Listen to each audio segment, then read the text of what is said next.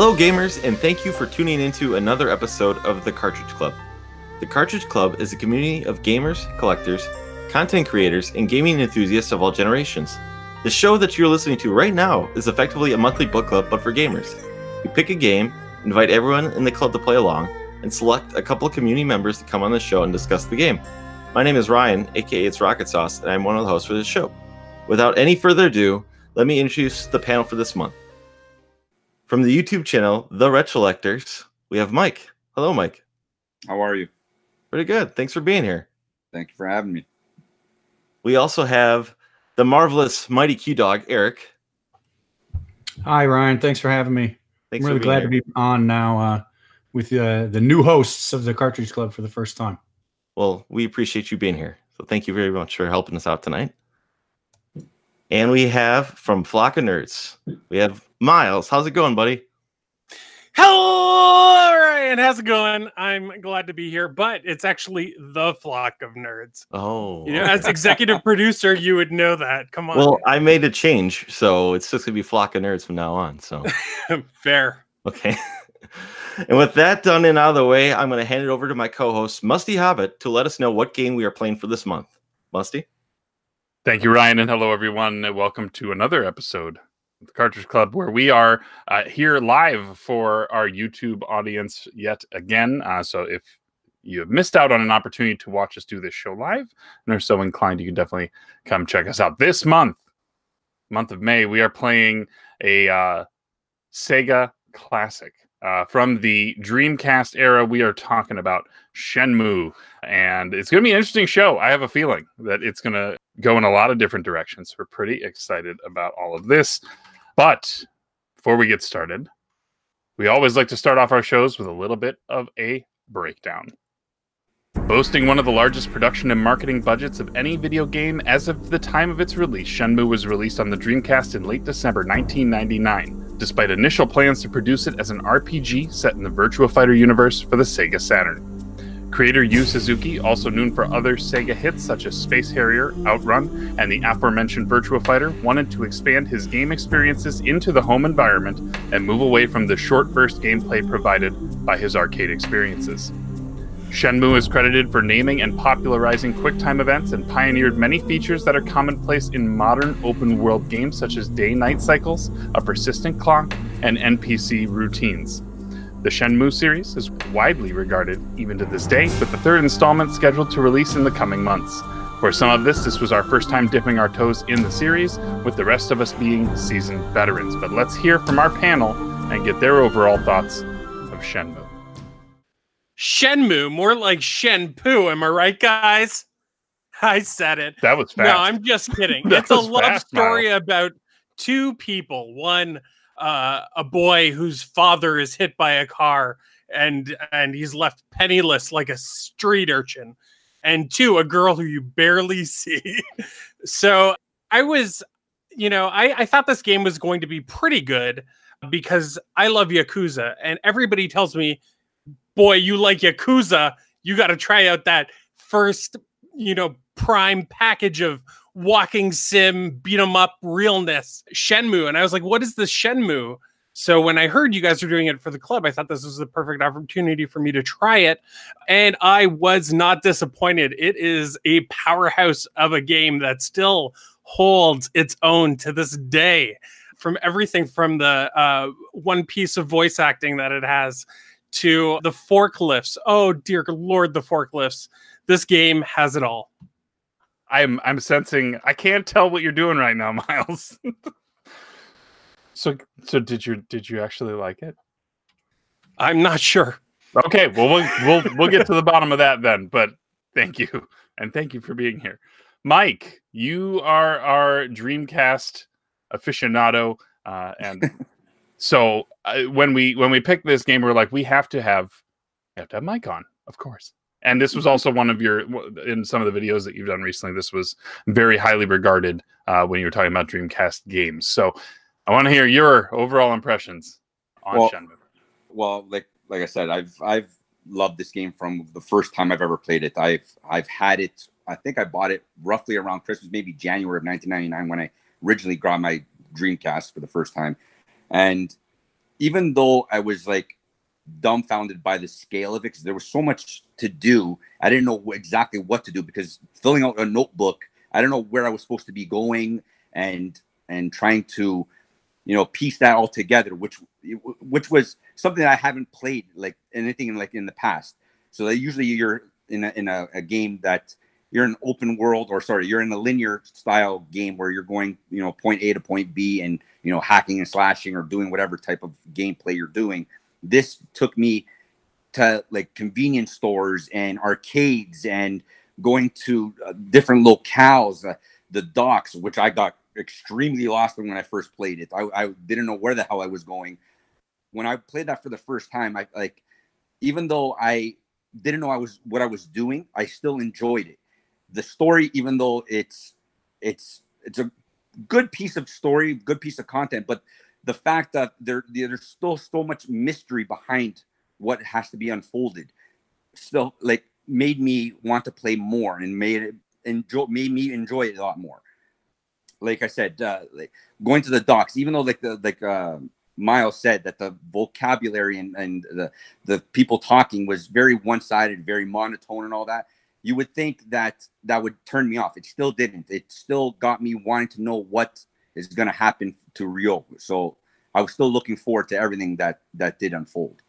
Great. So were you like day one on this when it came out, or pretty much? Like I said, I don't remember exactly when I bought it, but it was like in '99, because I got my Dreamcast at launch, and it was either '99 or early 2000 when I first grabbed it. And like I said, when I played it for the first time, I was dumbfounded. Even like the product placements, you know, I never saw Timex on screen. I had one on my wrist at that point. Yeah. An Indiclo watch, right? So seeing that on screen was pretty cool. You know, the time of day, the weather effects, all that took into like the draw of the game. And that's why I enjoyed it a lot more, because I felt like I was more drawn into, you know, the weather effects. You can only come out at night. Certain characters only come out at night. Certain things only happen when you see Santa Claus on the street during around Christmas time. You know, that was dumbfounding to me. I was really, really enthralled by that. Very good, very good. So we have Miles in that just recently played it for the first time, but has experience in other games similar to the genre. Mike, you are a longtime game player here. Eric, you're a first timer for this as well, and I know that you are big on Sega. But tell me your overall thoughts on the game. I'm very, very curious to hear where you're at. Absolutely. So the Sega Dreamcast is one of the systems I followed from before it was launched. And Shenmue was one of those games that they had been talking about for, I would say, at least a year, if not longer, prior to its launch. And I remember there being a lot of hype for this game. And, you know, we were hearing things like you mentioned, this gigantic budget and this thing called Free, this full reactive eyes entertainment. And there were all these things like Mike mentioned, the weather effects. And I remember hearing a lot actually also about the facial animations, how they were making that look real, and just the vastness of this game, this incredible game. And so I got mine. I got my copy pretty early also on the Dreamcast. It was one of the earlier games I got, and I never played it. It's been about 20 years. And so when the Cartridge Club said they were going to play Shenmue, I decided that maybe it was time. And it had sort of built up into this legendary status, this game. And I wondered how well it would do experiencing it 20 years later. And I got to tell you, I started it out. I was a little slow, a little lukewarm on it. But even now, even in 2019, I was really impressed with it, really impressed with the graphics, with the scope, with what they were trying to do. I very greatly enjoyed the different things they tried to do in terms of the gameplay. And so I definitely peaked in Disc 2. And again, I played it on the Dreamcast. So I started out slow, and I definitely warmed up to it in Disc 2. And then Disc 3 is the one where it's all the forklifts, which I'm sure we'll talk about. And so I guess I'd say I am a fan. I'm a fan of Shenmue, and I've told myself I'm going to go right into the next game now that I've played the first one. There you go. Well, another person who's a huge fan of Shenmue is my co-host, who is the one who selected this game because it is very, very high on his list. So I'm entirely at his on his recommendation. So Ryan, give us your overall thoughts on Shenmue. So saying this off the bat. I did play this back in the day when it released, when I got my Dreamcast. It was one of those ones where I remember reading, I believe, in the gaming magazines that it was like really, really well praised. And that's generally how I went off renting games or purchasing games, was mostly by critic reviews. And this one was notably really well regarded by the critics from what I read through maybe even EGM. And I remember when I went to go pick it up, I bought it used, and it was used. The game was fairly new. Like, I bought it around the holiday season, and I remember buying that and Resident Evil Code Veronica for my Dreamcast.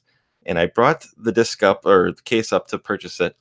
And the clerk told me, "Oh, this game sucks. It's awful. I hate the," I'm like, "Oh, what's up with that?" And I'm like, I remember hearing how reading how wonderful this game is. And he's like, "All you do is go around and ask people questions and ask for sailors. It's stupid." And I'm like, "Oh, whatever." I wasn't listening to him. I was going by the critic reviews, and I took it home and I powered it up, and I could see the slowness to it because it is a little slow, but it was just one of those things where I sunk into this game. I loved it. Something about the world, it really was. I find it really relaxing, this game. And I guess I really love the story behind it. It's kind of like an old-fashioned kung fu revenge story. You walk home. The opening of the game is Ryo comes home and your father's murdered right in front of you. And he's not like murdered with like guns and knives. He's killed with like straight up like touch of death. It's kind of like I was like, oh man, this is, I don't know. I think I just love the idea of someone being so badass that they can just kill you with like a palm strike or something like that. And from that part, I was kind of interested. And then the more and more I got into the game, the more I loved it. Now it's not my favorite game of all time, but it's like number 2 on my list, along with the sequel following it up. And it really comes down to like, I guess I say like I'm always hesitant to replay the Shenmue games, and this is probably the 4th time I've beaten Shenmue in my life. It's not like some of the other games I played multiple times in my life. I'm always worried that if I keep playing this game, I'm gonna like it less. So it's one of those ones where if I'm gonna play it, I try to space it out yearly. But it's been a few years since I've played this game and its sequel. So I've been, after beating it this time around, I moved on to the sequel because it's been a while and I wanted a refresher before diving into the 3rd game. So yeah, and obviously the timing of this is intentional with the 3rd game coming out in August, right? Correct. Yeah, so we wanted to give people an opportunity. I think that's one of the things with our game selections in the past is that sometimes we'll pick a sequel or we'll pick a game that is hot and trendy in the moment, but sometimes that doesn't set things up very well for people who aren't into the series. And so this was kind of a departure from that. And I think it was a good decision to play it. And we'll get into a lot of the specifics, Ryan, on where you're at with that. Now, I will give you my opinions on this, and they aren't going to be all bad. But my experience with this game was frustrating. There are some aspects of this game that are great features of a game, and I don't want to tell you what those are necessarily right now, but a lot of this game drags for me a lot. I felt like it was quite slow. I felt like a lot of the like intention behind your actions is questionable. At times I worry about this main character and what his actual like motivating factors are, because he does not seem like he's a great individual. But I did like some of the things that happened later in the game, and we can get into that. But I found that although I tried to look through this game through the lens of somebody who was playing it 20 years ago, there are games that have done this more recently and in a better fashion. And so this game felt very dated to me for that reason, even though I was playing the remaster. And so I know I was playing the remaster. Eric, Ryan, and Mike, you said you were playing it on Dreamcast. And then Miles, were you? I was playing it on the HD remaster and the PS4. You were doing the remaster as well. Okay. Yeah, okay. I did the remaster. You did the remaster too. Okay. I think that some of those things may come into play because, as I understand, things like fast travel were not a feature of the original. Some of our experience may shift just a little bit there. But let's roll into the game, because obviously, that's what we're here to talk about. And I kind of want to kick off by let me have you tell us a little bit about our lead character, Ryo.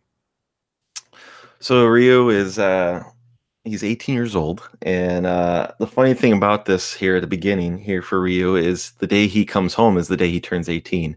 The day the opening of the game is his birthday, and that's the day his father dies. But essentially, he's kind of a stubborn. He doesn't really think things out too. He's just kind of a stubborn person.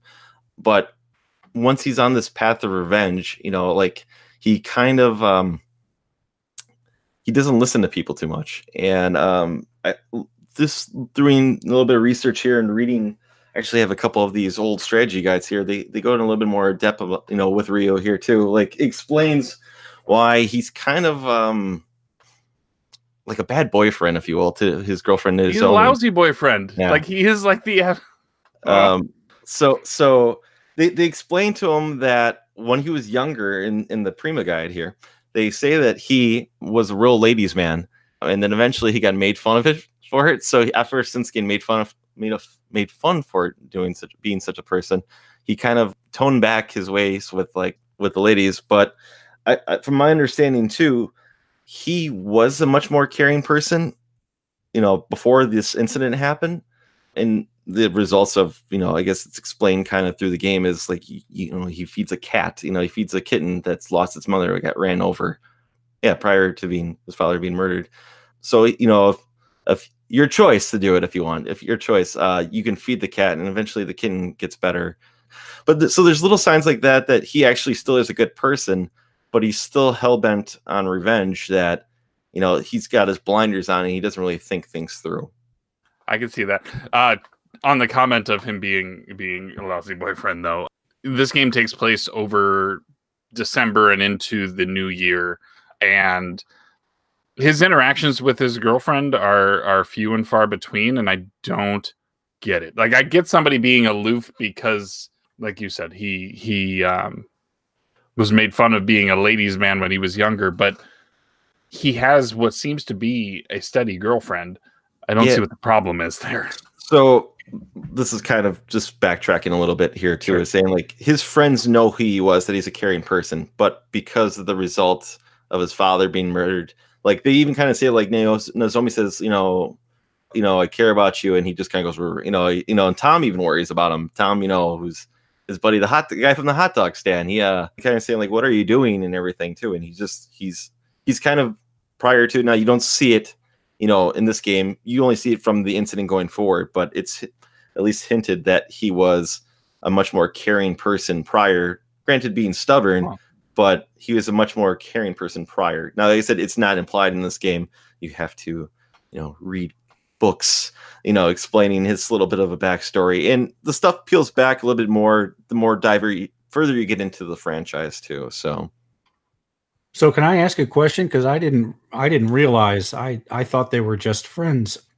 Because everything I saw said that Nozomi was kind of secretly in love with him, which seems odd, I guess. If they're, I didn't think they were boyfriend and girlfriend. I thought they were just friends. Where does that come from? That they're, because I mean, that's tough. That is a good point. I don't know. I don't have a manual to work off of. Eric, I couldn't agree with you more. When Ryan was talking, I felt like I missed a cutscene. I actually do think I missed a cutscene though, because I think I got his father and a cat mixed up. I thought his father got hit by a car and the cat got the finger of death. That was weird. I played the whole game thinking that was all about my dad getting hit by a car, but what a game. Yeah, they never really discuss it in the game. Like the pictures that are taken with you and the little subtle hints that there could have been something, but it never really touched much on it. It's just in passing. So I guess maybe if you're reading about it like Ryan was doing and trying to piece some of this stuff together. Again, this is not really about a love story. It's about the revenge of his father. So right. How would you feel if your dad got murdered? I don't think you'd be very, involved with that many things, right? So you're trying to do the revenge plot. And again, I think there was a lot of stuff that was probably taken out because of, budget costs and the story may have not have developed in a certain way. Like there could have been maybe even choices when you decide to speak to Nozomi. Maybe that was taken out, and that was a direct. Your main goal is find Landy. However, if you're stepping on the little people or stepping on people on the way there, that's not the focus. The focus is on Rio getting to Landy as the game goes. So you are right. I just quickly ran into their wiki to just check, and it does say that she has a crush on him, but Rio doesn't really have. He has mixed feelings. For some reason, I thought there was something in there that. Well, he does care for her. Or like it had something to do with when he saved her from those two guys who to attack her and said they'd be gentle. Those guys. Oh, right. Yeah. There's also a scene, and I don't know if you hit it or you miss it, because there's another cutscene where you hear Nozomi crying in the park, and you go and sit down with her on a bench, basically too. It could be missed, I believe. It's a possible missable scene too, but like he cares for her, but from my understanding too, it's also that like he's at a stubborn point in his life, and he also I think doesn't want other people around him to get hurt. That's like it's his mission basically. So that was the point. Was I kind of gave him the benefit of the doubt, right? His father's just been killed. Sure, he's got other things going on. Yeah. This is a friend of his. Maybe he's trying to protect her. Maybe he's trying to distance himself and stuff like that. So I felt like a sister vibe, like a protecting of a sister, more of a sibling type of vibe out of it. I didn't feel that much like, I don't know, like I guess because Ryu came off as cold, and I felt that there was more of like an overlooking, father figure or parent or like brother. That's how I felt from it. Like even he didn't want Ryo didn't want help from even his aunt or from his cousin, I believe. He didn't want any help from that, so he just wanted to, take this burden and go. He just wanted to get to Landy. I like the sub story though about the girl who's really interested in this guy, who she's like dropping him subtle hints constantly, like, "Hey, missed you at class," or "Hey, I'm interested in this stuff," and then all of a sudden she's had enough of it. She's had enough of the games, and she's like, "Listen, I'm going to Canada. Put a ring on it." Yeah. And I'm like, damn, this girl's story is even better than the forklift game. So there's a moment with her where you have to have your picture taken with her.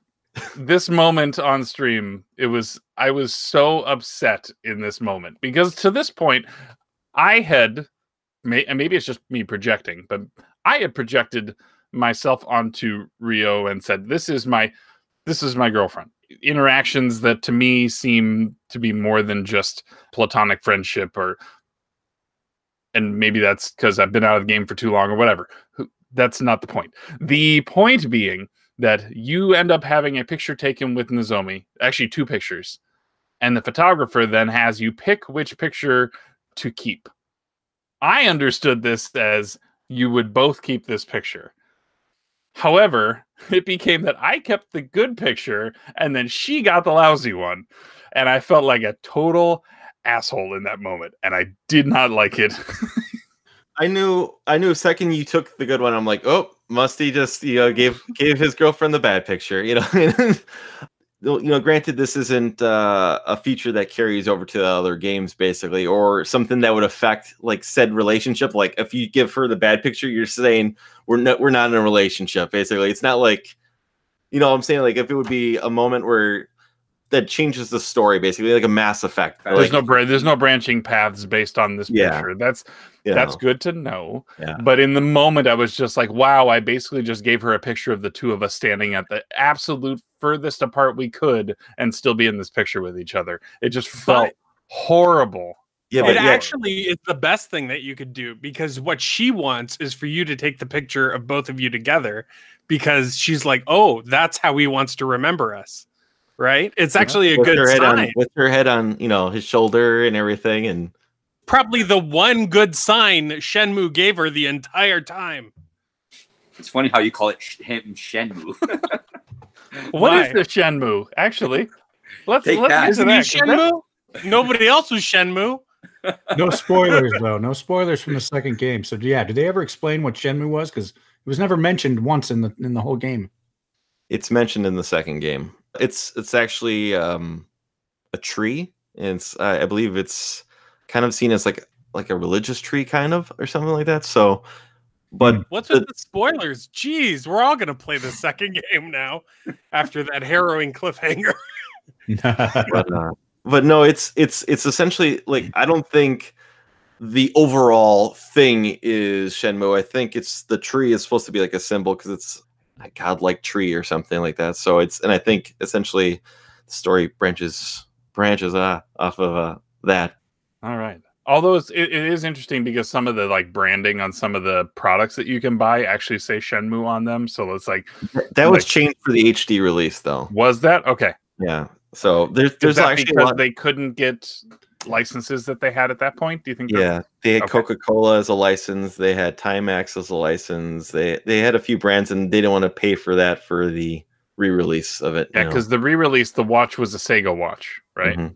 Yeah, Sega chocolate, Shenmue chips. Really, I didn't know that. Obviously, I didn't play the HD remaster. I didn't know they changed the branding and all that. Yeah. So what did they do it for the Coke? Smaller budget? It was called like Jet Cola or something. Mm-hmm. I think. I thought it was called Jet in the Dreamcast version too. Are you sure? Maybe it's in the Japanese release, but I'm pretty sure Coca-Cola is one of the brands that it's in that game. So it could be. The world will never know.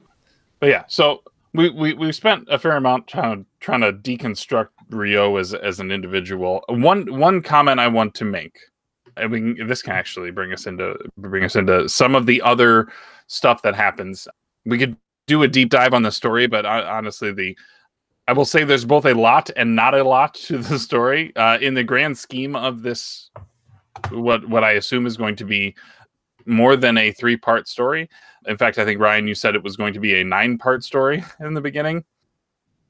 I've heard so many different things over the years. I heard at one point it was supposed to be a 14-chapter thing, and then I heard it was supposed to be 9, and then whatever. And essentially, the first game is just chapter 1, and then I think you could even argue that this is the prologue. It could be. Well, it depends how long he actually wants to go with it. I think they came to realize that 14 games or 10, 12 games, whatever they decided it was going to be to tell the story, was going to be too many games to tell a story.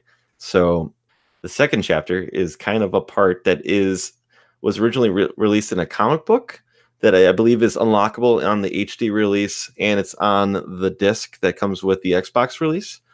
It explains kind of the trip between Japan to Hong Kong, what happens to the lead character. And essentially the second game then is chapters 3, 4, and 5. At this point, I don't know what chapter or Shenmue 3 will be, but I believe Yu Suzuki has already come out and said that Shenmue 3 will not be the final game in the series. There's going to be at least one more game before the story wraps up.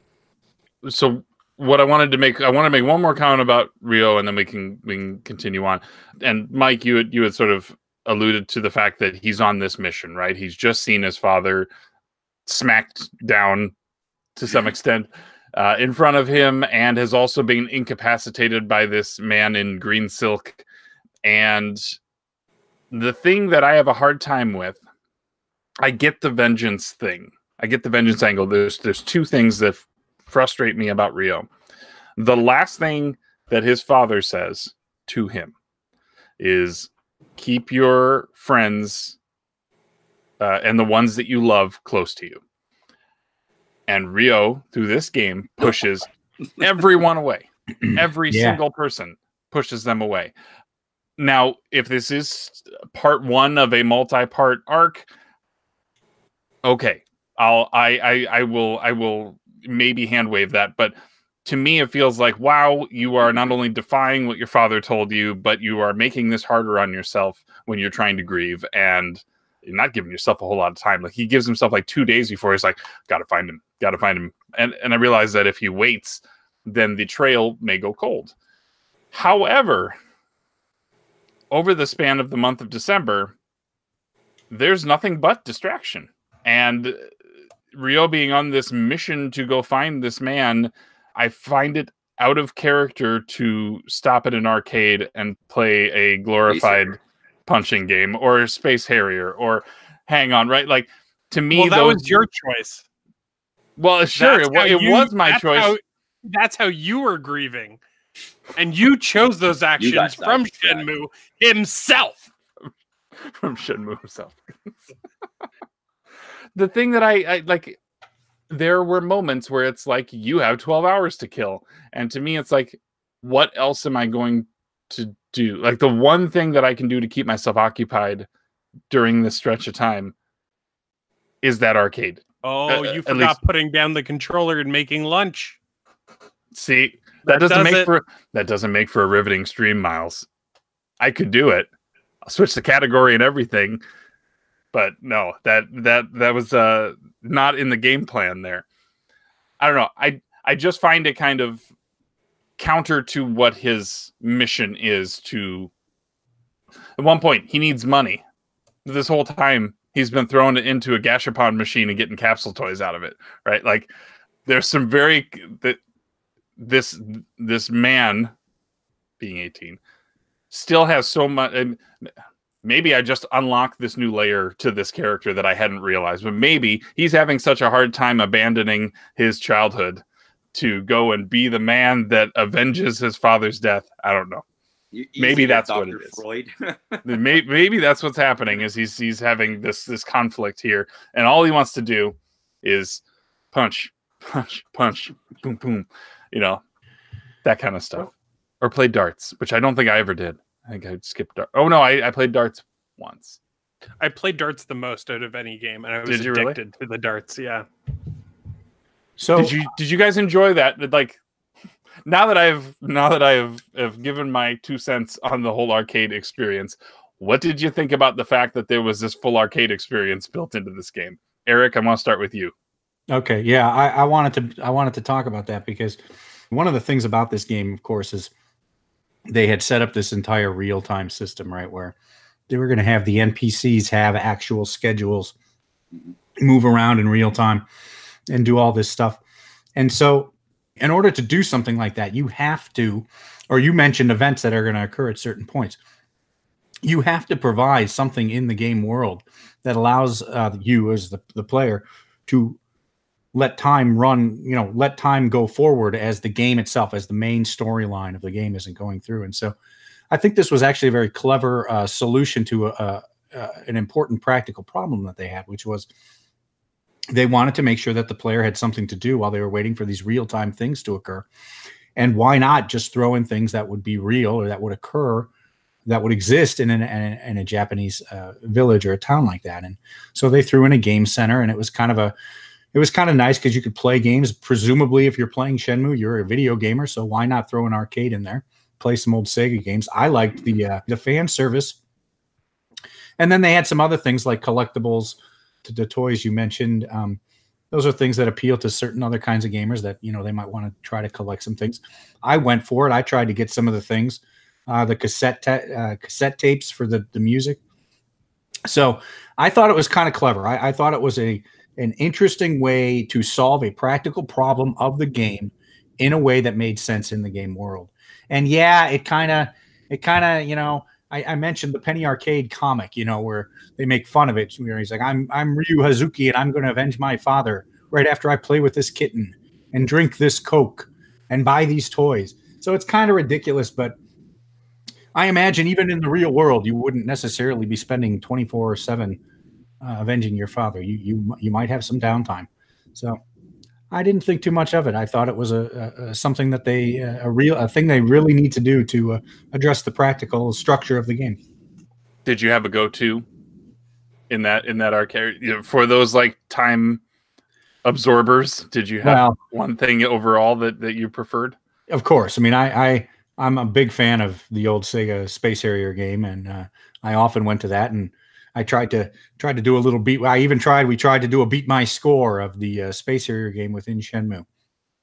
But I only did that maybe in the beginning or first half of the game. I'd play Space Harrier. I enjoyed Hang On, and I did the QTE. things I never did were I did do the arcade. I never did the.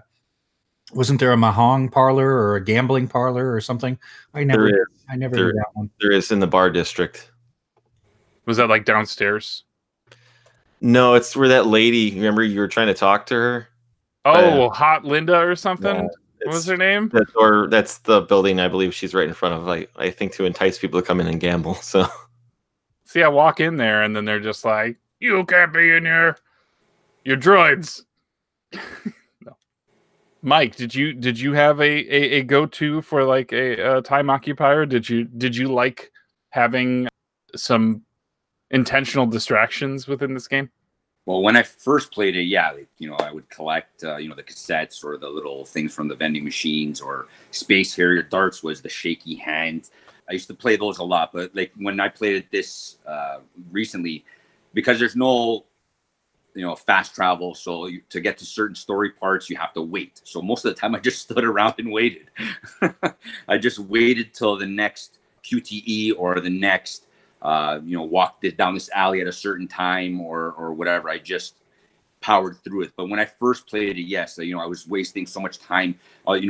You get all this allowance from your aunt, and I'm just spending it on nonsense. And then it's like, oh, by the way, you're out of money. And it's like, okay, but I need to buy. I need to go on a ship. I have to buy it. So I wasted all that money frivolously, thinking that, okay, you have all this money, you could do whatever you want with it. Meanwhile, you still need to save up anyways.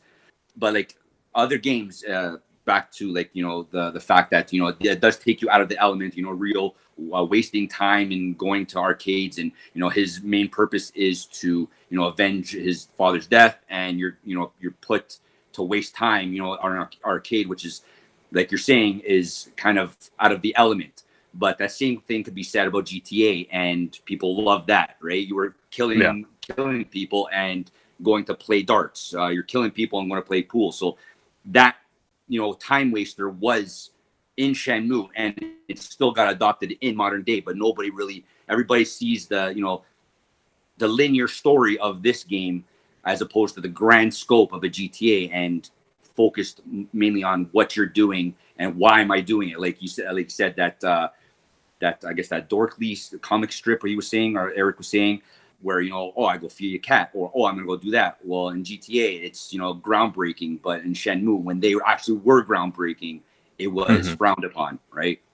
So it's like it's different, like different folks, strokes for different folks, right? So for me, I didn't care. Like, it didn't take me out of the element because I knew I had to waste time. It's either me standing around like I did, or me going to the arcade, because if I go back home, there's nothing for me to do there. So I might as well kill the time to get, progress your story or your character. Yeah, because really, I mean, back at the house, once you've rifled through all the drawers, nothing. That's about it. I'm going to correct you there. There is something to do, but you have to unlock it in the game. And that is, there is a Sega Saturn underneath your television in the game. Now, I've known about the Sega Saturn since way back in the day. The thing is, I didn't know it was actually playable until this time around. So in the tomato shops, the convenience stores where you can buy cassette tapes or batteries or light bulbs, there's also, if you buy a bag of chips or chocolate or caramel, you get a raffle ticket. And if you draw the number 2 in either tomato shop, either at the dock or in Dobuita, you can win either Space Harrier or Hang On. And you can then take those 2 games and play them at your house. I didn't know that. Yeah. Is that even, that's on the original Dreamcast version? That's on the original Dreamcast one. I didn't know about that until this time around. So, because I've always generally avoided the raffle thing. I never ever done it, basically. And all of a sudden I realized, I'm like, hey, I got in 3 number 1, so I won the boombox 3 times, which is the number 1 prize.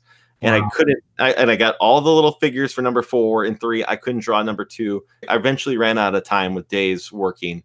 So I missed out my opportunity. If I'd known that sooner, I probably would have pursued it earlier in the game. But, whatevs.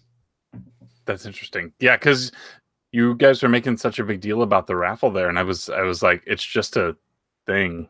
It's just a collectible. Like, I do it. Like, what does this do for me? You didn't say that there was an actual. So there are full Saturn games built into this. There are. What you're saying?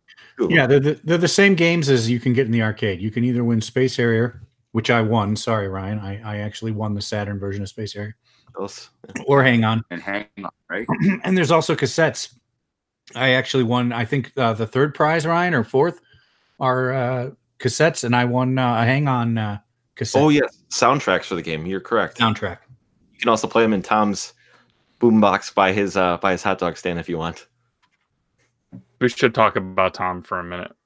Tom is the character in this that had a level of emotion that I really enjoyed, although it was extremely goofy. Miles, did you have an opinion on Tom? No, not a fan of Tom. Come on. Although I was surprised he taught me my last move. Yeah.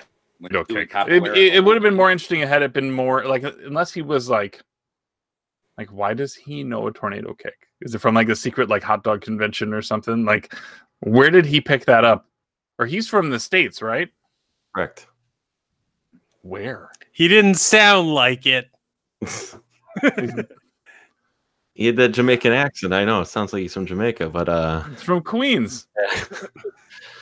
I don't know where he is. Where he's from. It doesn't really quite say where he is. Just that he's going back to the States at the end. But Tom's hot dog stand, that actually it was a hot dog stand. It was based off of in Dweida, a hot dog stand on that street. And like I said, it was up until recently. It's been there since like 1986. It was there forever. Now I can't say Tom was there selling it, but there was definitely a hot dog stand that was inspired in Shenmue. See, that's interesting. So through Tom, through some of the other characters, Ryo learns throughout the course of the story, even up until the moment before the final boss, you are learning moves, and sometimes those are a struggle to really get to work. Sometimes. That's kind of the game's fault, at least a little bit. They tell you, but they don't show you. If you know what I'm talking about. Yeah. They say take a step back. Like they'll say, start by leaning back, so you have to assume you're hitting back on here.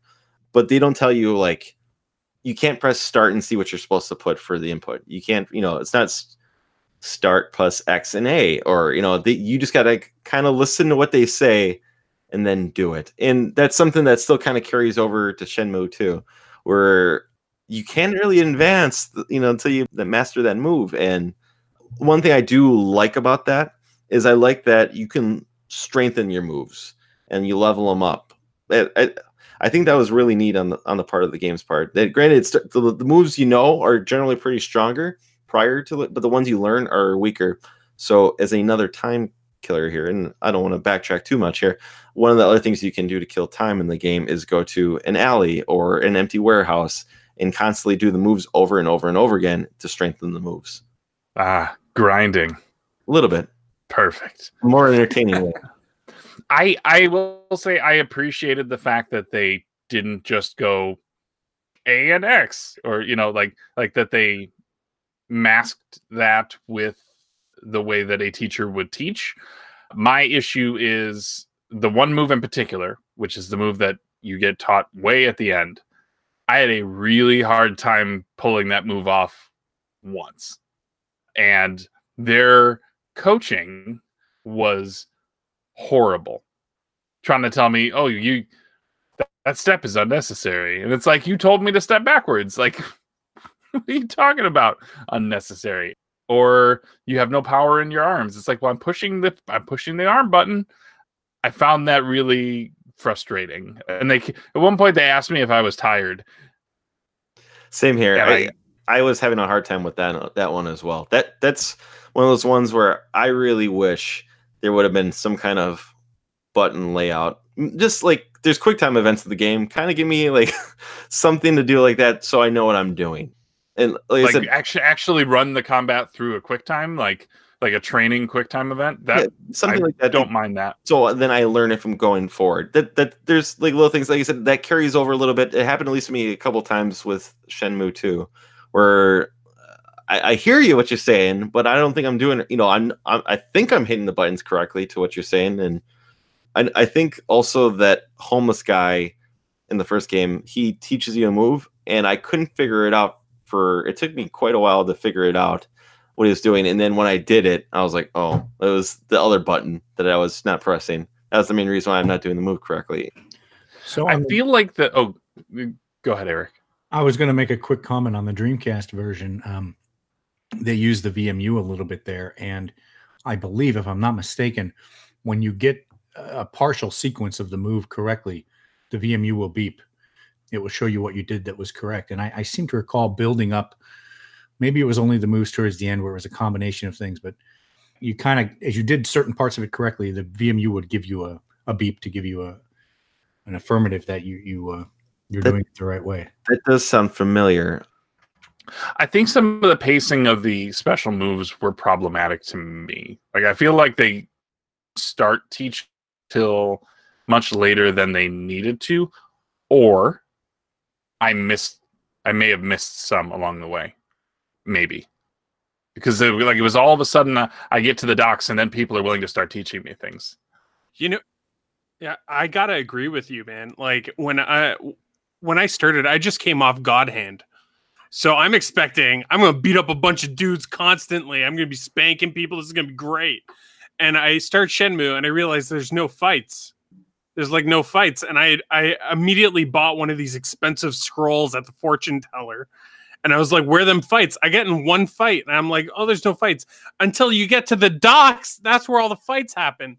So I'm actually glad there wasn't more emphasis put on the fighting in the beginning of the game, because honestly, you don't need it. You're just finding out who ran over that cat. And then you're chasing after Discount Gollum, right?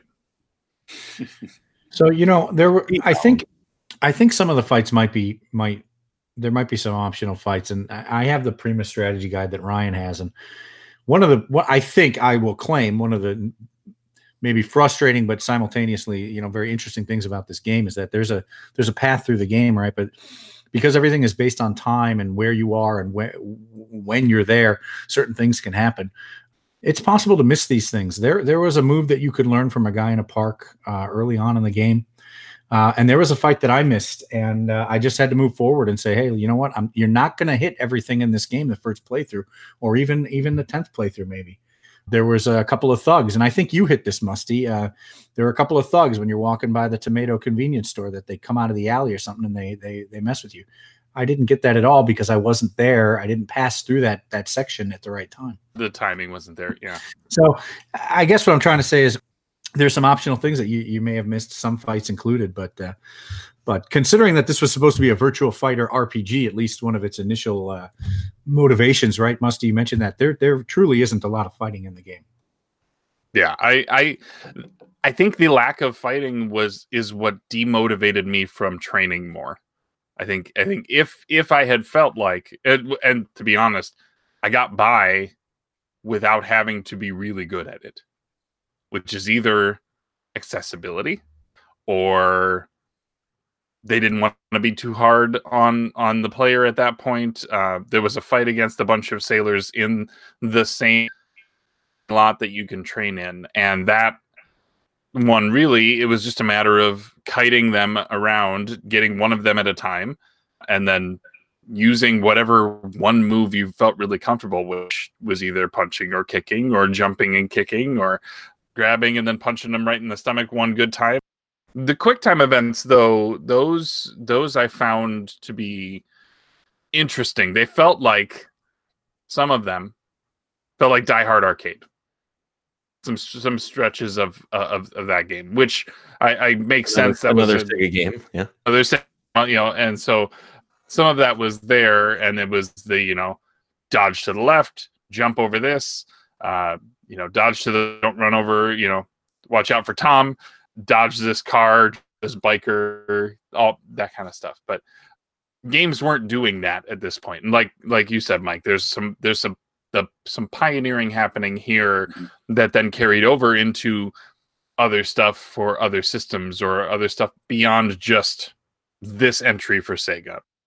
QTEs are commonplace now, and this was one of the first games that was doing that. So I did enjoy some of the QTE moments, I will say that, but the combat just felt like a throwaway to me until later, when all of a sudden they're like, hey, there's 70 guys, do it.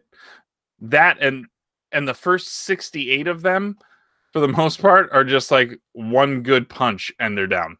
Or at least I found one move that I could just hit them one time and it would take most of them out. The other aspect, Miles, you brought this up when you were talking about your overall thoughts about this. Forklifting. You know what's so funny is that I had no idea there was forklifting in this game when I started. And like that should be on the cover.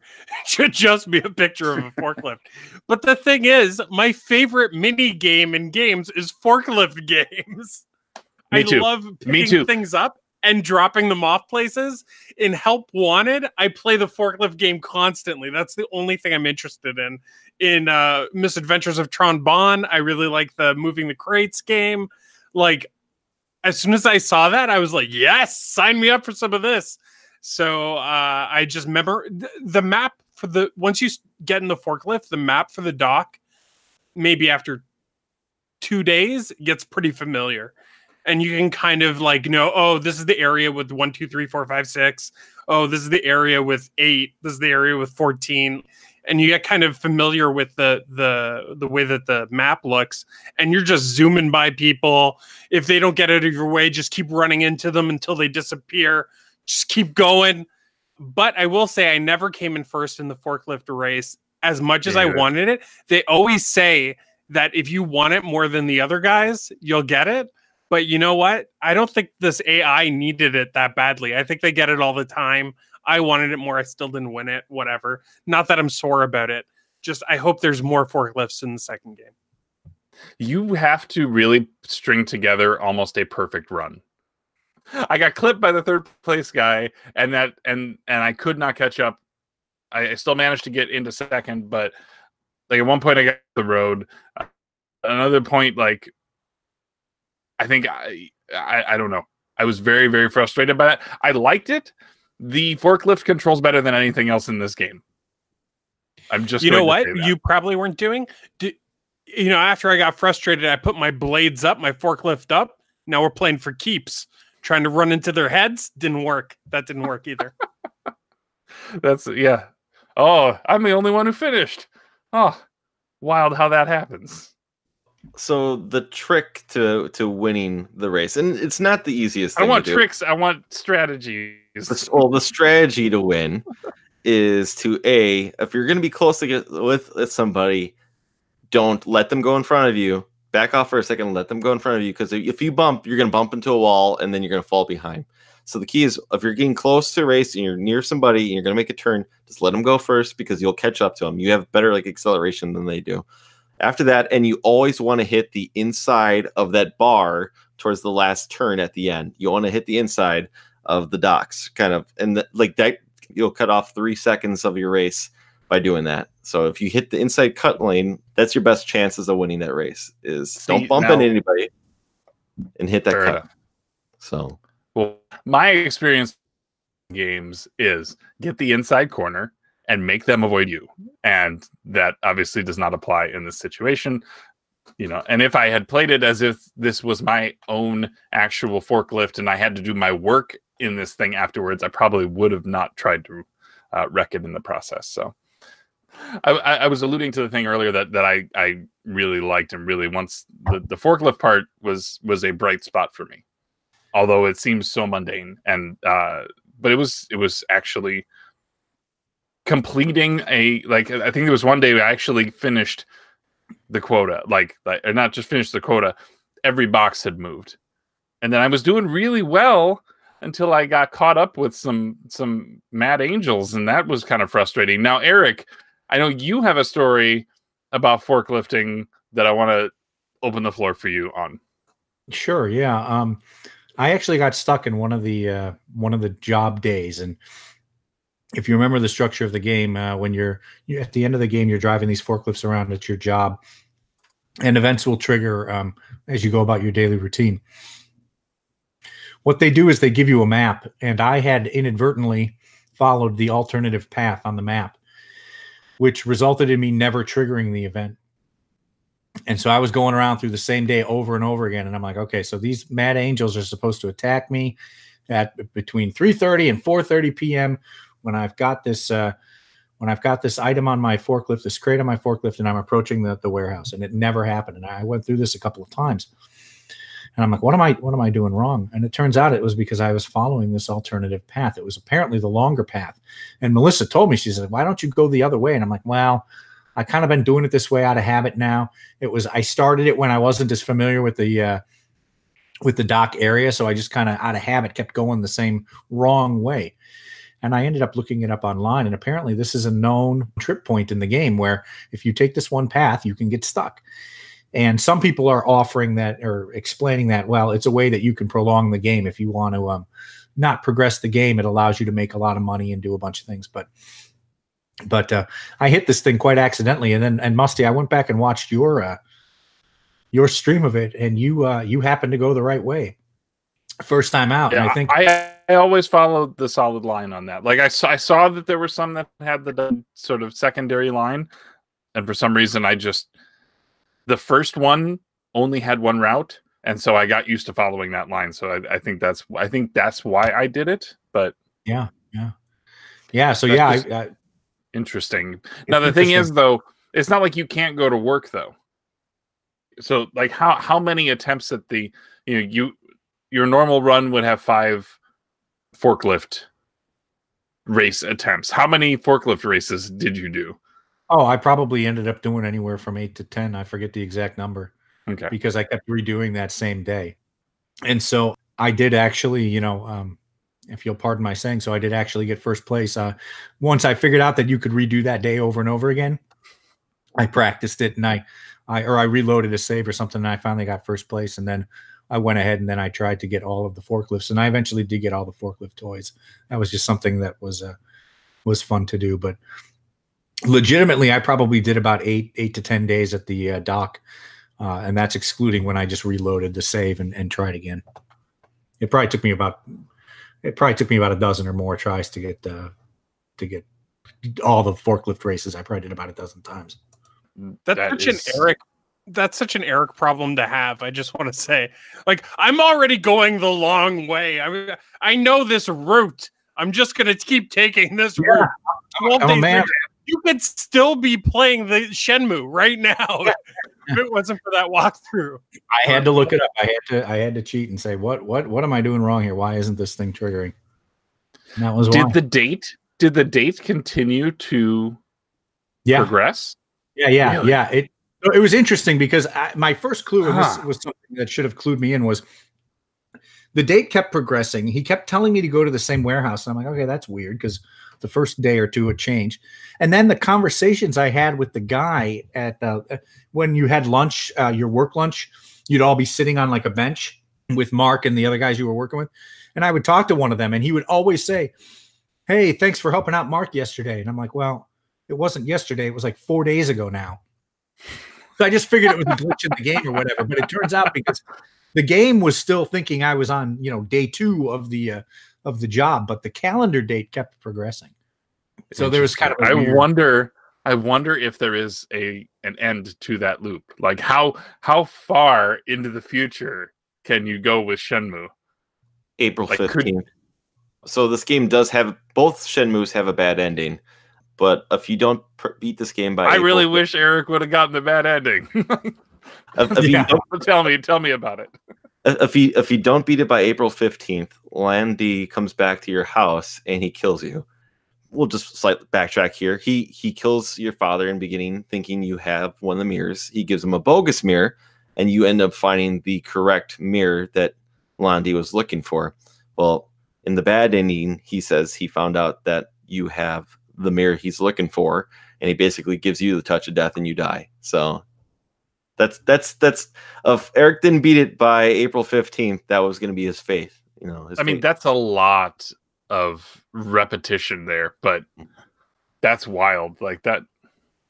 It's a Bill Murray Groundhog Day. Kind of. Well, I mean, that's absolutely what it is. But that is really interesting that he's like, I'm tired of waiting for you over in Hong Kong, so I'm going to come back and I'm going to just do it. Like, did you get a raise every day? Eric, I think on the days that I repeated, I did get a raise. I eventually made it up to $600, 600 yen a crate. And then, Here comes the money! I think those days did count for raises, the ones that were sort of in when I was stuck in that loop, yeah. Wow. Eric became the dog owner. That's right. He runs the whole thing. Terry, move over. Mighty Q Dog now runs the Mad Angels. Mighty Q Dog. It's not. Yeah, it's no longer the Mad Angels. It's the Mighty Q Dogs running the harbor. That is wild. Were there other moments throughout this that you individually found interesting or profound, or something that stuck with you that you wanted to talk about? Mike, did you have like a favorite moment from the story that maybe we haven't addressed, or something that resonated with you? There was a lot of like weird moments, like Goro obviously being like one of the weirdest characters in there. Like I understand the hot dog stand was, you know, him dancing around and acting all weird, but Goro, just that every time he walked on screen, you heard the music as he's walking, and then you find out that he was gonna date somebody who was younger than him.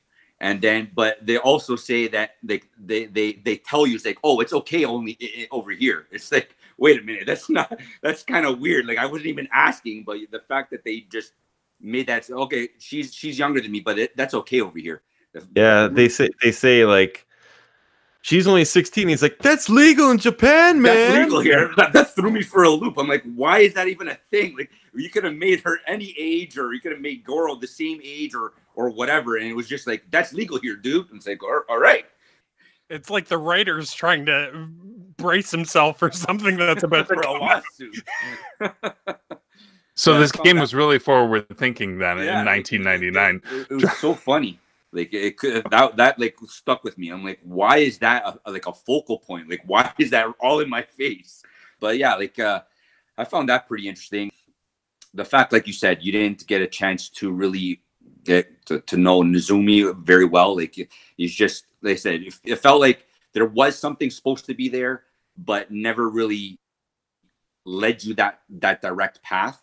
Like I found like you said, you felt like it was a neglecting boyfriend to a girlfriend. To me, I felt like it was more of a brother sister type thing, but there was kind of weird vibes that kind of led, like, the pictures. Do you want to be close? Do you want to be far? Okay, so if I chose close, does that mean I don't like her, or vice versa? Like, so you don't know what's really going on in her head, like, she's an NPC, yeah. So you don't really get to know her as a character. So you're just basically playing your story, but not really affecting or knowing what your effect is on other people's story. Because, games of, this nature that are open world, every action has a constant reaction. So this game never really gave you that. It just gave you your reaction, and I don't really care about anybody else. And like I said, it is based off of, your vengeful plight to go after Lan Di, but it seemed like there was still more to it that needed to be done. The fact that there was a giant budget in this game, and the fact that there was very poor voice acting was unbelievable. Like $90 million, which was unheard of for that time in an open world type of game, or in any type of game. And it seemed like the voice acting was, even though it was ported over or subbed or dubbed from the Japanese, it just seemed like there was still if you're planning on bringing it over, there was still so much better, or a lot better voice acting that could have been done in that type of a game of that immense, dialogue that's happening at all points in every alley. Yeah. Now, Ryan, you had some comments. You were telling me earlier this month that some of that was by design. Can you elaborate on that? So I remember, this goes back to here. I heard this a few years ago when they announced Shenmue 3 back in 2015. There's this podcast done by Sega Nerds, and they pulled the English voice cast along to do the show, and they talk about it. And one of the things is, because it gets brought up on that show, but the cast goes on to talk about that they're not bad voice actors. It was told to them to deliver it that way. They said, we can Americanize this say how it is for the American audience or North American audience. We can deliver it that way. And they said, no, this game is essentially, we wanted to have a Japanese feel, and this is how Japanese people talk. Granted, it's being dubbed from Japanese to English, so it's not properly probably translated, but it's supposed to be the delivery was like that on purpose, because I would say North Americans, I should say, we talk a certain way, and I guess that's just not, I guess, common for how they talk in Japan. I completely understand the poor voice acting, but it sounds like they were guided to yeah, put it in that way. I could see that. I also want to say quick, since we're talking about the voice acting, I love it. Absolutely love it. Love it. I can't get enough of it. When I played the sequel, I played it on the Dreamcast, and it was a burned copy of the UK release. And in the UK release, they didn't have the voice acting. It was just translated. So you get the Japanese voice acting with the English subtext below. And to me, it was missing that. Like, I kind of need that voice acting in the game.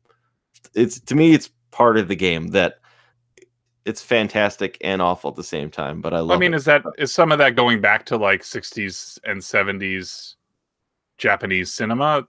Like, that just has that tone, 80s too, I suppose. I haven't watched much myself, but kung fu flicks, for example. Sure.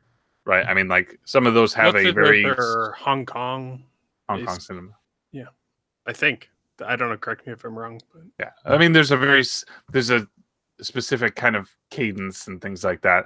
I just wish there was a little variety in the, like, to kind of give one more comment from me on voice acting. Like, I just wish there was a little more variety in the way questions were answered and asked. Don't just give me the same answer from everybody. Give me breadcrumbs from a bunch of different people that kind of all culminate in one answer. So one of the very first big games I played that had voiceover everywhere, and I remember this was a big deal, was Final Fantasy X. Mm-hmm. Final Fantasy X was the first, if I'm not mistaken, the first Final Fantasy game that used voices throughout the game. And Shenmue predates that by at least a year, I think 2 years even. Yes. So I think I'm not, I guess maybe I'm defending the game too much, but I think it's valuable to remember. I don't remember there being any games much earlier than this that attempted an entire game with voice. Up until that point, most of them had been text, and so I don't know. I guess what I'm saying. Were some. I mean, there's some examples of PlayStation games like Symphony of the Night that had voice moments. Sure, but not to this degree. Right? Not the entirety of the game. Yeah, I mean, like, I can't imagine how much space on the disc that the audio would take up at that time. Even the varied paths that you were saying, you know, one of the first games, at least console games, I'm not a PC person, that had, you know, branching stories, or, you know, depending on the question you're asking, was like KOTOR, Knights of the Old Republic, where you're asking a certain question and there was various selections of what to choose. And that didn't come out till 2001, probably even later, probably 2003. I don't even know. And, you know, again, this predates that. So again, this is, you know, with the space of the GD-ROM that these things had, they're very limited to what they could and couldn't do, I guess. So like, I'm sure there was so much on the cutting room floor that Sega or Yu Suzuki couldn't fit in, or whatever. There was, you know, time constraints or whatever. But something like branching story, I totally agree. I would love to have seen, you know, like, trying to piece that notebook together, but by actually asking the right question by prompt, right? Like, make it a conversation instead of just a Q&A thing. Yeah. I think that this game, if it had come out within the last 7 years instead of 20 years ago, this game would have made a great Telltale game. I'll stand by that comment. But I don't think Telltale would exist if Shenmue didn't come out. Like, you got to keep in mind, this is like the first one of its kind. And those added conversations when you're walking by, that was just like somebody adding something to the mechanic that Shenmue already created. It's good for its time. We can see it now, what they did, right? Mm-hmm. The director's in that room going, can Shenmue just say, I see? Can he just say, I see, to end this conversation? He can? Well, then we'll cut out the other thing because we can just use the same voice, you know, the same line again and again and again. Mm-hmm. But, you know, at the time, that was some hot stuff, man. I'm sure it was. Well, and I know, Ryan, you said that a lot of, you said during the month that you even felt like I was maybe speed running this game, which was not my intention, but that, you know, taking the time to explore and talk to everyone and fill out that notebook, that there were pages of that notebook that I didn't fill in. Mm-hmm. Part of the reason why I didn't do that, so I can justify my process here, was that the moment that I got corroborating evidence that I needed to go to the antique store, or I needed to go to warehouse number 8, like once I got 2 people to tell me that that's where I needed to go, I stopped asking. Like, I didn't feel the need to ask anybody else. And I think that's where I'm saying, even if the destination is the same, if you find different ways to kind of bring that up, maybe give me, there were some points where you actually had to use the map to kind of get some contextual clues as to what direction you were going, because I didn't know where the barbershops were. I wasn't going to go walk into every shop, but I found the map. I looked at the map and it's like, oh, there's one there and there's one there. Or there's this ramen shop up here. Let's go, you know, we'll go to that spot to, you know, ask about, I think we were asking about Chinese people at that point. But I acknowledge that, yes, I probably didn't do the level of exploration that I could have. Once I had a destination figured out, I wasn't going to waste my time to get there. You know, so that's understandable. And that's what, you know, when you just brought up maps there, this is one of the games too that doesn't have like a little sub map or a point to tell you. You have to do like you were saying, basically, you find maps on the streets, basically, it says you are here, opposed to normally at the time you have like your little compass or something like that, or a little sub map on a corner. Now that becomes little features in the second game. And I know, Mike, you're talking about the optional dialogue boxes. That's also a thing in the second game as well. They made some improvements to, I think they understood some of the mistakes that they did with the first game. I think one of the things that brings it back a little bit to what you're saying, Musty, about your little bit of frustrations with the game too, is the dialogue with the people. The second game does a much better job where you can go up to different people and you'll get better help, if you will, too. You don't have to, granted this is about the second game, you don't have to go around and keep asking everyone, like, do you know where this shop is? They'll say, hey, I'll take you, follow me. So you'll follow the person. They have better conversation pieces as opposed to asking the same thing over and over again. The game kind of speeds you along a little bit faster, saying, you know what, I'll show you the way, it's on my way. So they probably got a little bit of feedback, and that's probably what motivated them there. I think it'd be just nice if Ryo made a point of getting to know some of these people. Like, some of those people on the street, I don't know their name, but I'm walking past them every day. It's like, why not have some conversation before just like grabbing someone by the shoulder and being like, do you know Charlie?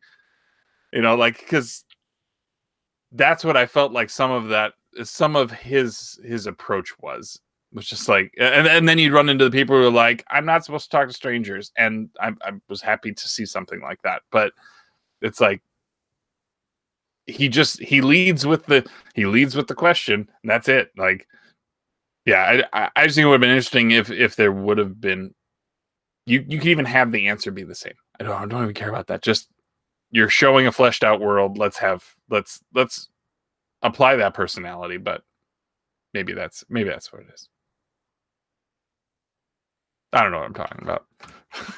Well, I don't know. Maybe this isn't what you're getting at, but I think there were, you mentioned the blank pages in the notebook.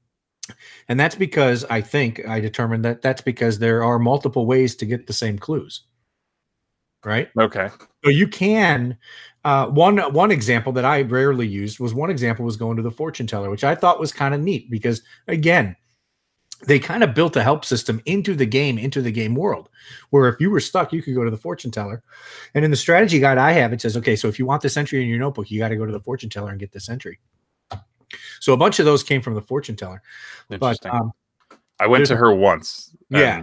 And it was the tutorial for the fact that there's a fortune teller, I think. Okay. You can go throughout the game if you're stuck and get hints. You can get hints about. I think they're called for the future. They're maybe actually called hints. And I know that there's a thing at the end.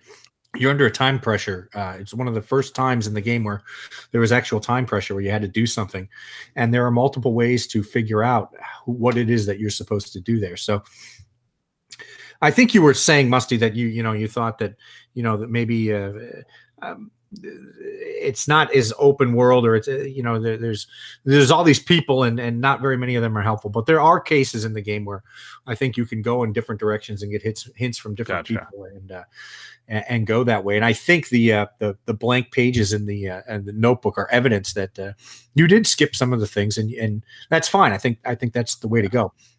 And if I can't, it might be just that I happened upon people who had the right breadcrumb that I didn't need to delve much deeper.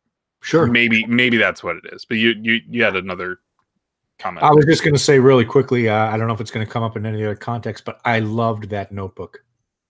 I love it when games record in the game what's kind of been going on in the story, and I can flip through. That's especially useful for somebody like me who takes 18 months to finish an RPG, and I don't know what happened in the first half of the game. But I really loved that notebook feature. I would flip through that not often, but occasionally to look back and see how things had progressed. And I wanted to call that a really fantastic feature. Eric, if you could add something in the notebook yourself, what would you add? Because I know that on your channel, Muddy Q Dog, you do a lot of spreadsheets and stuff. I was wondering if you do something like that in Shenmue, like what items I got from the machine or something. Oh, Miles. Yes, of course. It needs a spreadsheet feature. Absolutely. Why not have an entry for every, I don't know what the word is, those little toys. Well, I need to know what I paid. I need to know the date I got them. I need to know how many duplicates I got. That's exactly what that game needs, is a spreadsheet. So let's hope Shenmue 3 has got better logging. So the remaster does have it. There is a grid. That does show you. That shows you most of them, but for some, apparently there's some glitchiness that is caught. Like at one point, I opened up a capsule and just held nothing in my fingers. And I was just like, what is this?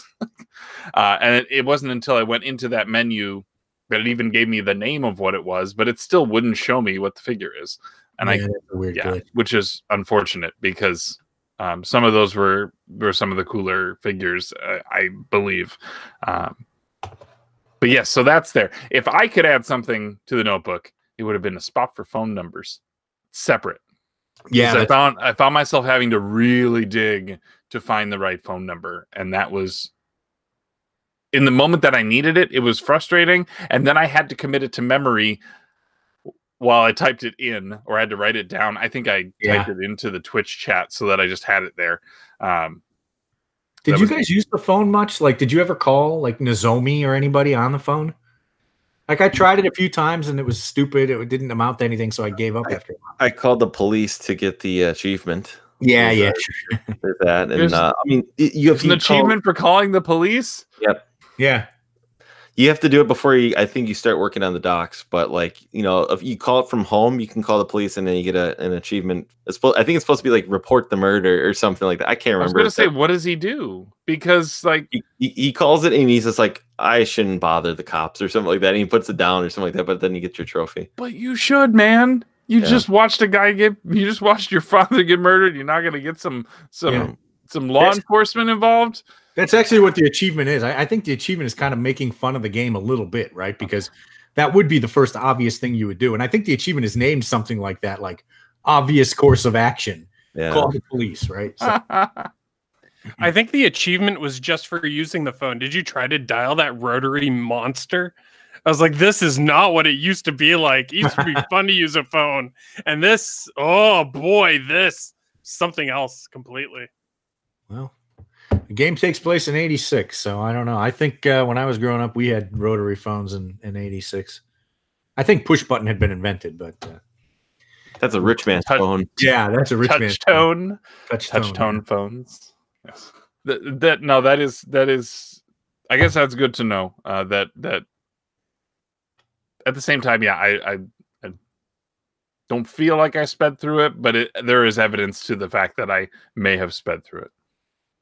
Musty, can I ask you about your thoughts of Chai? Because you're a big Lord of the Rings fan. I want to ask you about Chai. So Chai is conflicting to me. So Chai is your like primary antagonist as far as the one who's like actually connected to you. He is referred to as a skinhead, although he is like, to me, he feels like if you took Sagat from Street Fighter 2 and gave him a like crack addiction, like that's kind of what I think we're dealing with here, because he's got the bandages on his ankles. He's kind of like a jiu-jitsu fighter, but I don't know how they, because this game clearly was in development for a little while. Lord of the Rings, Fellowship of the Ring came out in 2001. How did these two properties get so close of a character, including the voice? Like, there was a comment made in that podcast that you referenced, Ryan, where the guy was like, Andy Serkis should pay him royalties. Like, you should see if he's played Shenmue before, because there's some, it is straight up serving the precious, like, all over the place. It was very, very strange. It kind of took me out of the experience in the moments that he showed up, because at one point you meet him in the arcade and then he proceeds to steal your was it 70,000 or like 58,000 yen boat ticket to Hong Kong that you managed to just get funds from all your good friends and your aunt. Is that his aunt? That's not his mom. So according to the strategy guide, she is a housekeeper, but he's known her his entire life, and essentially she is like a mother figure to him. Okay. Nissan. Okay. Yeah, and I just didn't know if she had a relationship with. We don't know this, whether she was connected to the father, or she. I didn't realize that she was like a servant that had just sort of grown from there. So then is Fukusan her son? He is a live-in student of his father, so he was learning alongside but living with the family, but essentially he's kind of like best friends with Ryo. Gotcha. Okay, but you have comments on Chai in there? No, I was just generally curious, because so weird. Well, so I knew going into this about Chai, I kind of wanted to see your reaction via the stream about it, because I knew about him. I played this game before seeing Lord of the Rings, and then upon playing it, maybe a year or two after the Fellowship came out, basically, I was like, boy, these are very similar. You almost wonder if Andy Serkis actually played the game and got some kind of inspiration, because he does the same kind of mannerisms where he's like climbing around on roofs and he dangles. And granted, he's just like hunched over, like not, he's not a standing humanoid anymore. He's like very low to the ground, like spider monkey kind of thing going on. Teeth kind of like Golem too. And yeah, they had the teeth, they had the scraggly hair, like it was so bizarre. And he ends up being in effect, two moments with him end up kind of culminating this branch of the story for this one game. That fight was not the fight was not easy. And let me ask you guys this: how did you feel? How did you feel about that as a boss fight to finish the game? I'm going to throw one thing on real quick to tack onto this. Sure. Did you guys like that fight better, or the fight against the 70 Mad Angels? Because that's kind of like, there's like two final fights in my opinion, and the first one is the fight against the whole gang of the Mad Angels, and then there's the part with Chai at the end, and they're both very back to back. I don't know. You learned a new move sandwiched in between it. So I mean, I'll go first. that fight is pretty difficult with Chai. But I kind of discovered I don't know if it was a glitch or a loop with this time fighting him. And that was basically, he kind of got, if I got him against the wall, I could keep grabbing him and punching, like doing a grab and punch and then throw. And I could pick him up and keep doing that over and over again. Musty, I saw you actually did the move that you just learned against him, I believe, where you trip him and kick him in the head. But I couldn't pull it off against him. He's not easy. You can't kick him because he's low to the ground too. So he's kind of hard to kick unless he swings through your leg. But, yeah, well, and you've really got to be good on predicting his move to be able to pull off that dodge and like kick, punch, flip. Mm-hmm. And then they tell you to strike at that point, but you don't ever really get the chance to strike. But I'll say real quick though, I prefer the fight against the 70 Mad Angels, not because it's easier. I just kind of like the fact that they keep sending more and more guys, and eventually, a couple guys get weapons, and eventually you get a couple of the big guys, and I think I just like the build to getting to Terry. I kind of like that you're alongside fighting. Granted, your partner doesn't help you the most, but you're fighting alongside Guizhang. I think that's kind of a neat build up to it too. I don't know, that my general thoughts on the final two fights of the game. Do any of you guys have comments on those fights? Mike, did you want to comment on that? Yeah, I preferred what Ryan said, the 70 fight, just because I found that Chai kept on reversing everything I was throwing at him and just trying to get him on a string of like 2 or 3 hits. It was near impossible. Like, he's either too low to the ground, or if I throw a kick, he goes underneath me and kicks me in the back of the head or whatever. So I found that with the 70 men, that like when you're going, at least you could string a few hits and one punches, knock them out. It felt like all the fighting that you were building up throughout the whole game culminated to this moment. So all those moves that you were learning and trying to master and all that led to this moment where you could actually let loose and go against these 70 guys. And I found that Terry was one of my favorite characters in the game, just because he goes, he wants you to kill Guizhang, and then you have that one-on-one battle with him, and you're having little moments where it's like, oh, hit me here, no, don't do this, don't do that. Like, so it seemed like they were in cahoots, but at the beginning it seemed like Rio was gonna trying to kill him, but at the end it's like, no, okay, let's work hand in hand, and let's take Terry or take Chai down together. I like that a lot. Like I said, the whole build up of this fighting and learning these moves, finally doing it, being able to pull them off with no reversals or not many reversals throughout the whole game. In the 70 battle was one of my favorites. So the last guy, I fought to the last guy like 3 times, and he just beat me on something so stupid. Like, how you're supposed to be able to run and regain your stamina. I would take 2 steps and be exhausted, and I was like, oh Jesus, 1 punch and I was done. Yeah. And again, and I kept on doing that, trying to just regain some stamina, and I was exhausted every single time. But I found that more of a fulfilling than fighting Chai, because you fought him 3 times and every time he kicked your ass. Yeah. I found that even though you did finally get your just desserts on him, it just seemed like the fight just didn't want to end. Reverse. Okay, 2 punches, reverse. Punch, kick, reverse. So I found the 70 men I enjoyed a lot more. Excellent. Eric, did you have a preference of those 2 kind of final encounters, or did you? What about the QTE after the fight with Chai? Well, I'll answer that part first. I mean, at this point of the game, I was ready for it to kind of end, and I thought that the ending of the game kind of dragged on a little bit. It seemed like one of those, if you'll pardon the comparison, Musty, it seemed like, the Lord of the Rings trilogy, where it had like 3 different endings to it. And, sure. So yeah, I maybe shouldn't have known. Of course, I got caught off guard at the QTE, and so I had to do it again. Every time I fought Chai, he kicked my butt, so I wasn't a huge fan of his.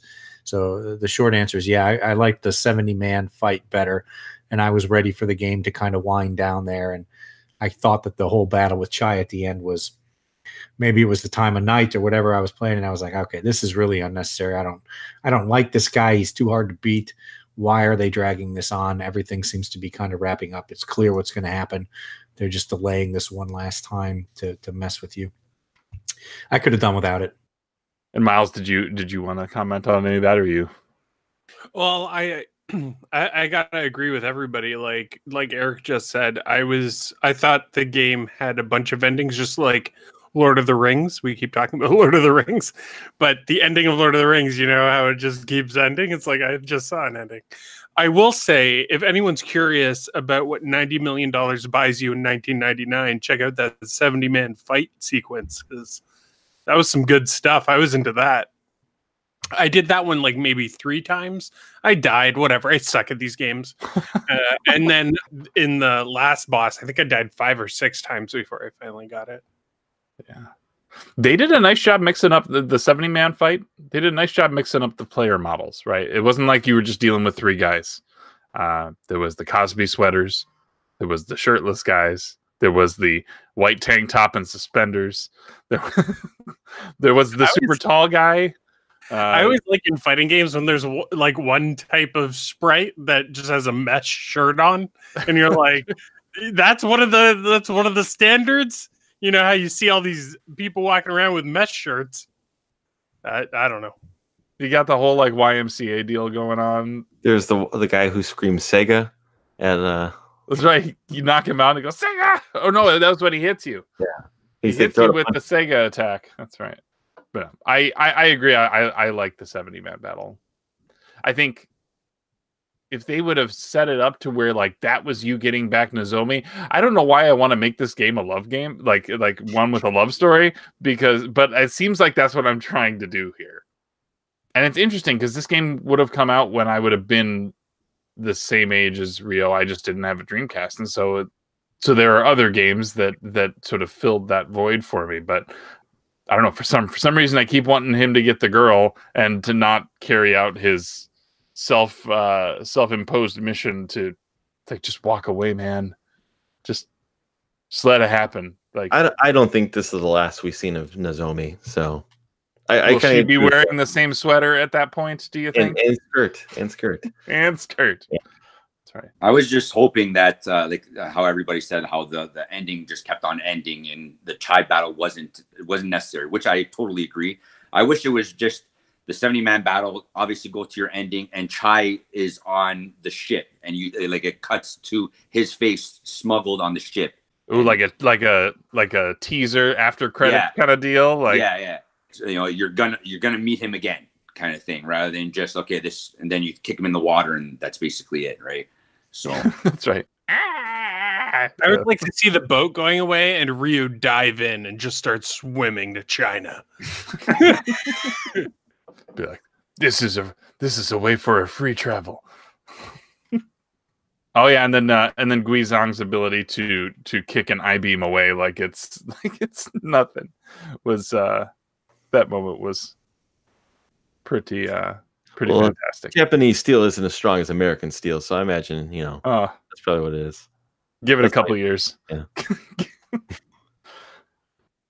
Let's talk about music, because we were just talking about the Nozomi part, and I don't want to forget to bring up the motorcycle song, which I think is fantastic. That's one of the only songs in the game I can think of that has lyrics to it, and it starts in Japanese and ends in English. And I love the song. I think it's great. Is that a representation of her moving to Canada? Mm-hmm. It starts in Japanese and ends in English. And I made you turn it up on your stream too. I made you turn it up the volume for the. Oh yeah, I mean, well, you alerted me to it, so I was like, okay, let's do this.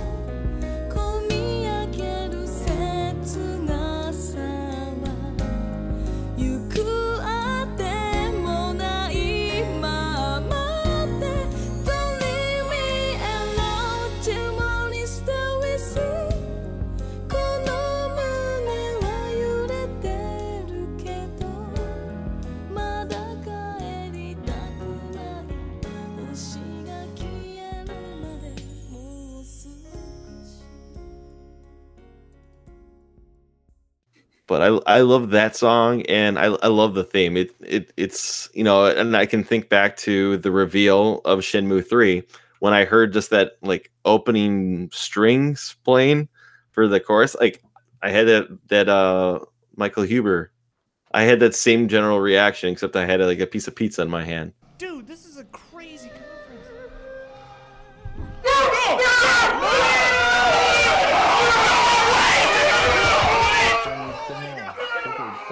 Because I didn't think I would ever see the day of the third game ever come from this series. So they said like I love that theme, and as soon as I can hear that opening string, I think of this game. So wow, yeah, I saw that video. That's an incredible reaction. I wish I had known the music at that point when that reveal was done, but I hadn't played the game yet. So.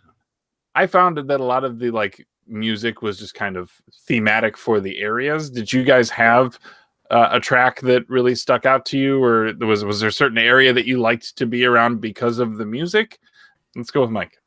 I liked when you were at your house that had that ambiotic sound. Like I only put it towards like Kill Bill, where there's that scene where the water fills like a bamboo shoot and it drops and it keeps on making this sound. So like when you're at home, there's like this ambient sound that every time you walk into like the main gates, it just sounds like this water shooting down like this bamboo shoot, and it just drops when it fills up and it goes up again. And just the ambient sounds that you get at home. I just like that, like the homey feel.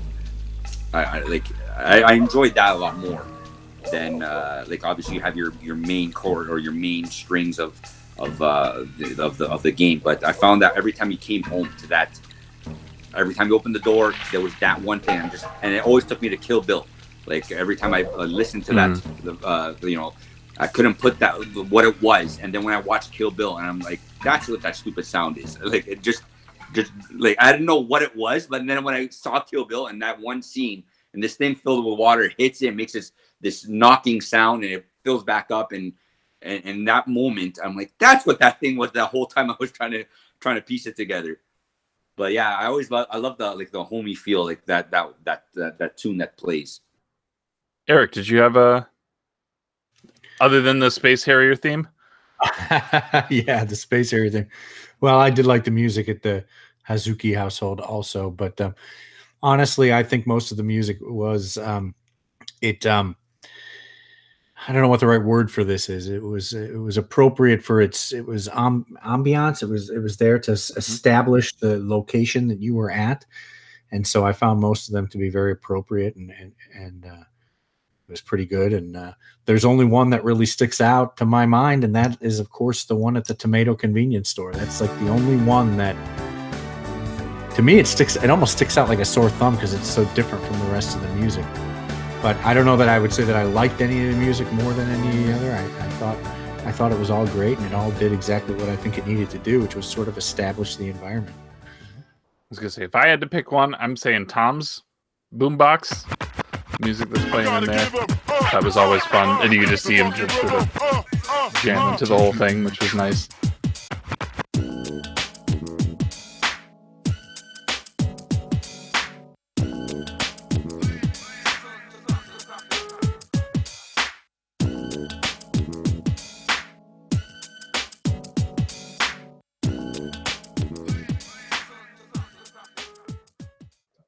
Ryan, did you have music that stuck out to you, or are you sticking with the theme? The theme, I guess, is the theme song. The theme is my favorite track in the whole game. But I'll point this out too.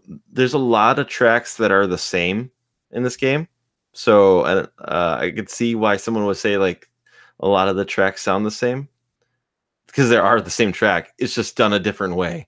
Like there's an upbeat version of the Shenmue theme song. There's quite a few tracks. So if you ever listen to the OST, which I do, because this is one of I love the soundtrack for these games. I think Ryan's saying that because he knows my feelings about how all the songs kind of sound the same. I went into a place and there was a jukebox, and I picked Jazz Night. And I played a song, and then I put in another one of my hard-earned allowance quarters, and I put it in, and I picked Monkey Business or some other, I don't know what it was called, and it was the same song, and I was like, guess we're done here. That's all the music in the game. And then I promptly walked out, went into the casino where I played slot machines. And let me tell you, we haven't talked about the slot machines yet. Something nobody's going to warn you about. You cannot exchange your tokens for money. You can put all your money in the slot machines and you can never cash out, which is my biggest problem with Shenmue. Yikes.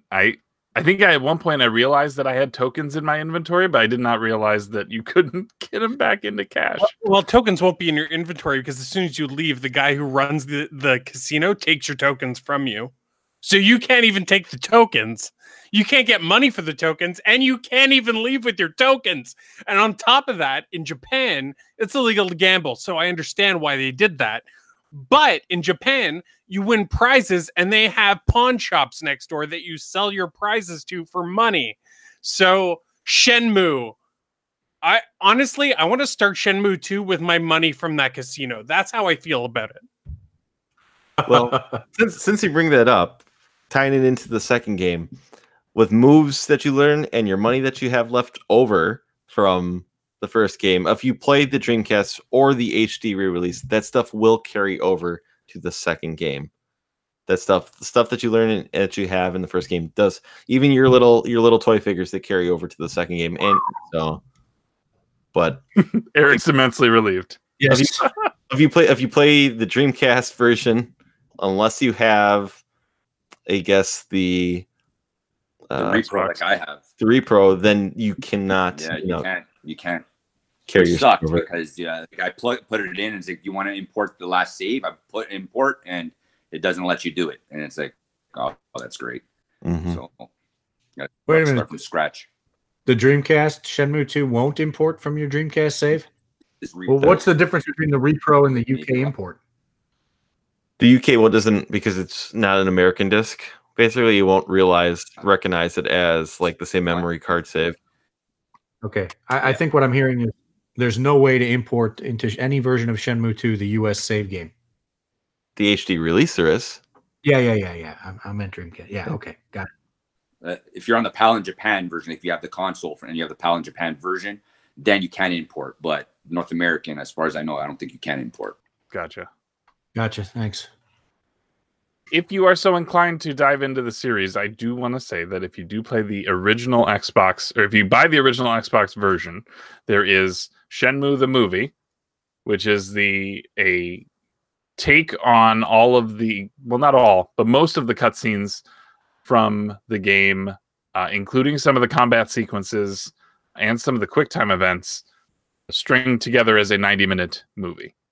And it's not a bad way to watch it. It was actually a great way for me to kind of refresh on some of the story stuff that I had kind of missed or stuff that I had just forgotten over time. So if that's your deal and you'd rather do that, you can also do that. So I want to make sure that we don't miss anything that you guys want to still address. Were there any other components about the game that you wanted to talk about before we kind of get into community impressions? I kind of wanted to ask Miles a question because he's a fan of the Yakuza series. And I think how he feels about Yakuza is how I feel about Shenmue. Because I've heard over these years, and he heard the same exact thing, that Yakuza is kind of like the spiritual successor to Shenmue. So in my head, going into playing Yakuza, I'm thinking I'm getting Shenmue here. I'm getting Shenmue, just a different character, but the same exact game. And it's not that. You see the elements here, but it's not the same game.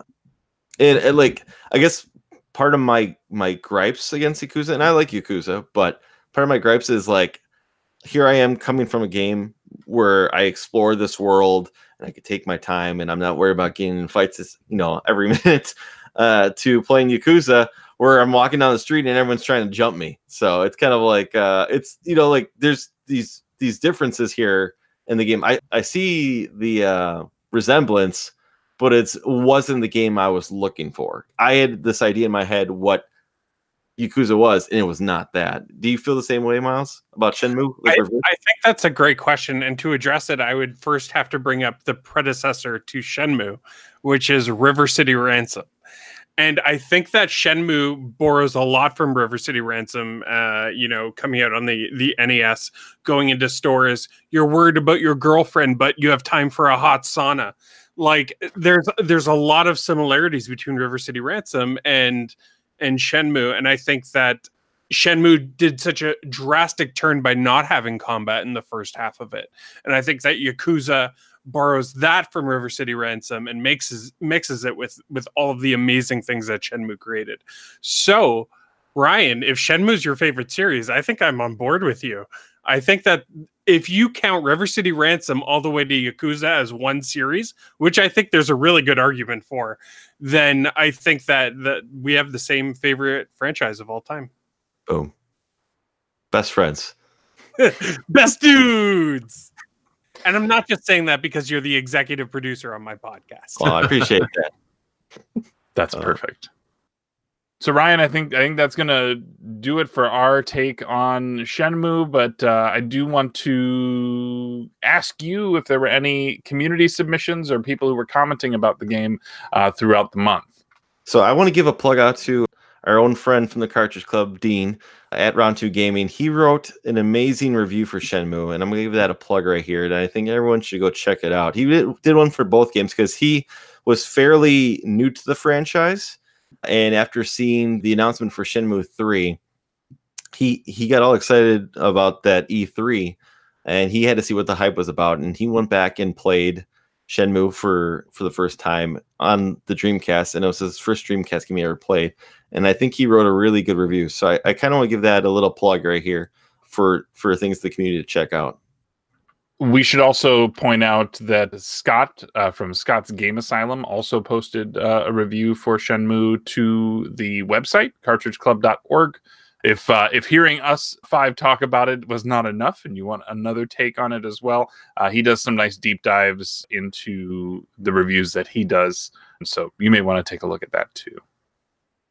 And with that being said, that's the show, everyone. But before we go, I want to thank our panel for being here today. So we have Mike.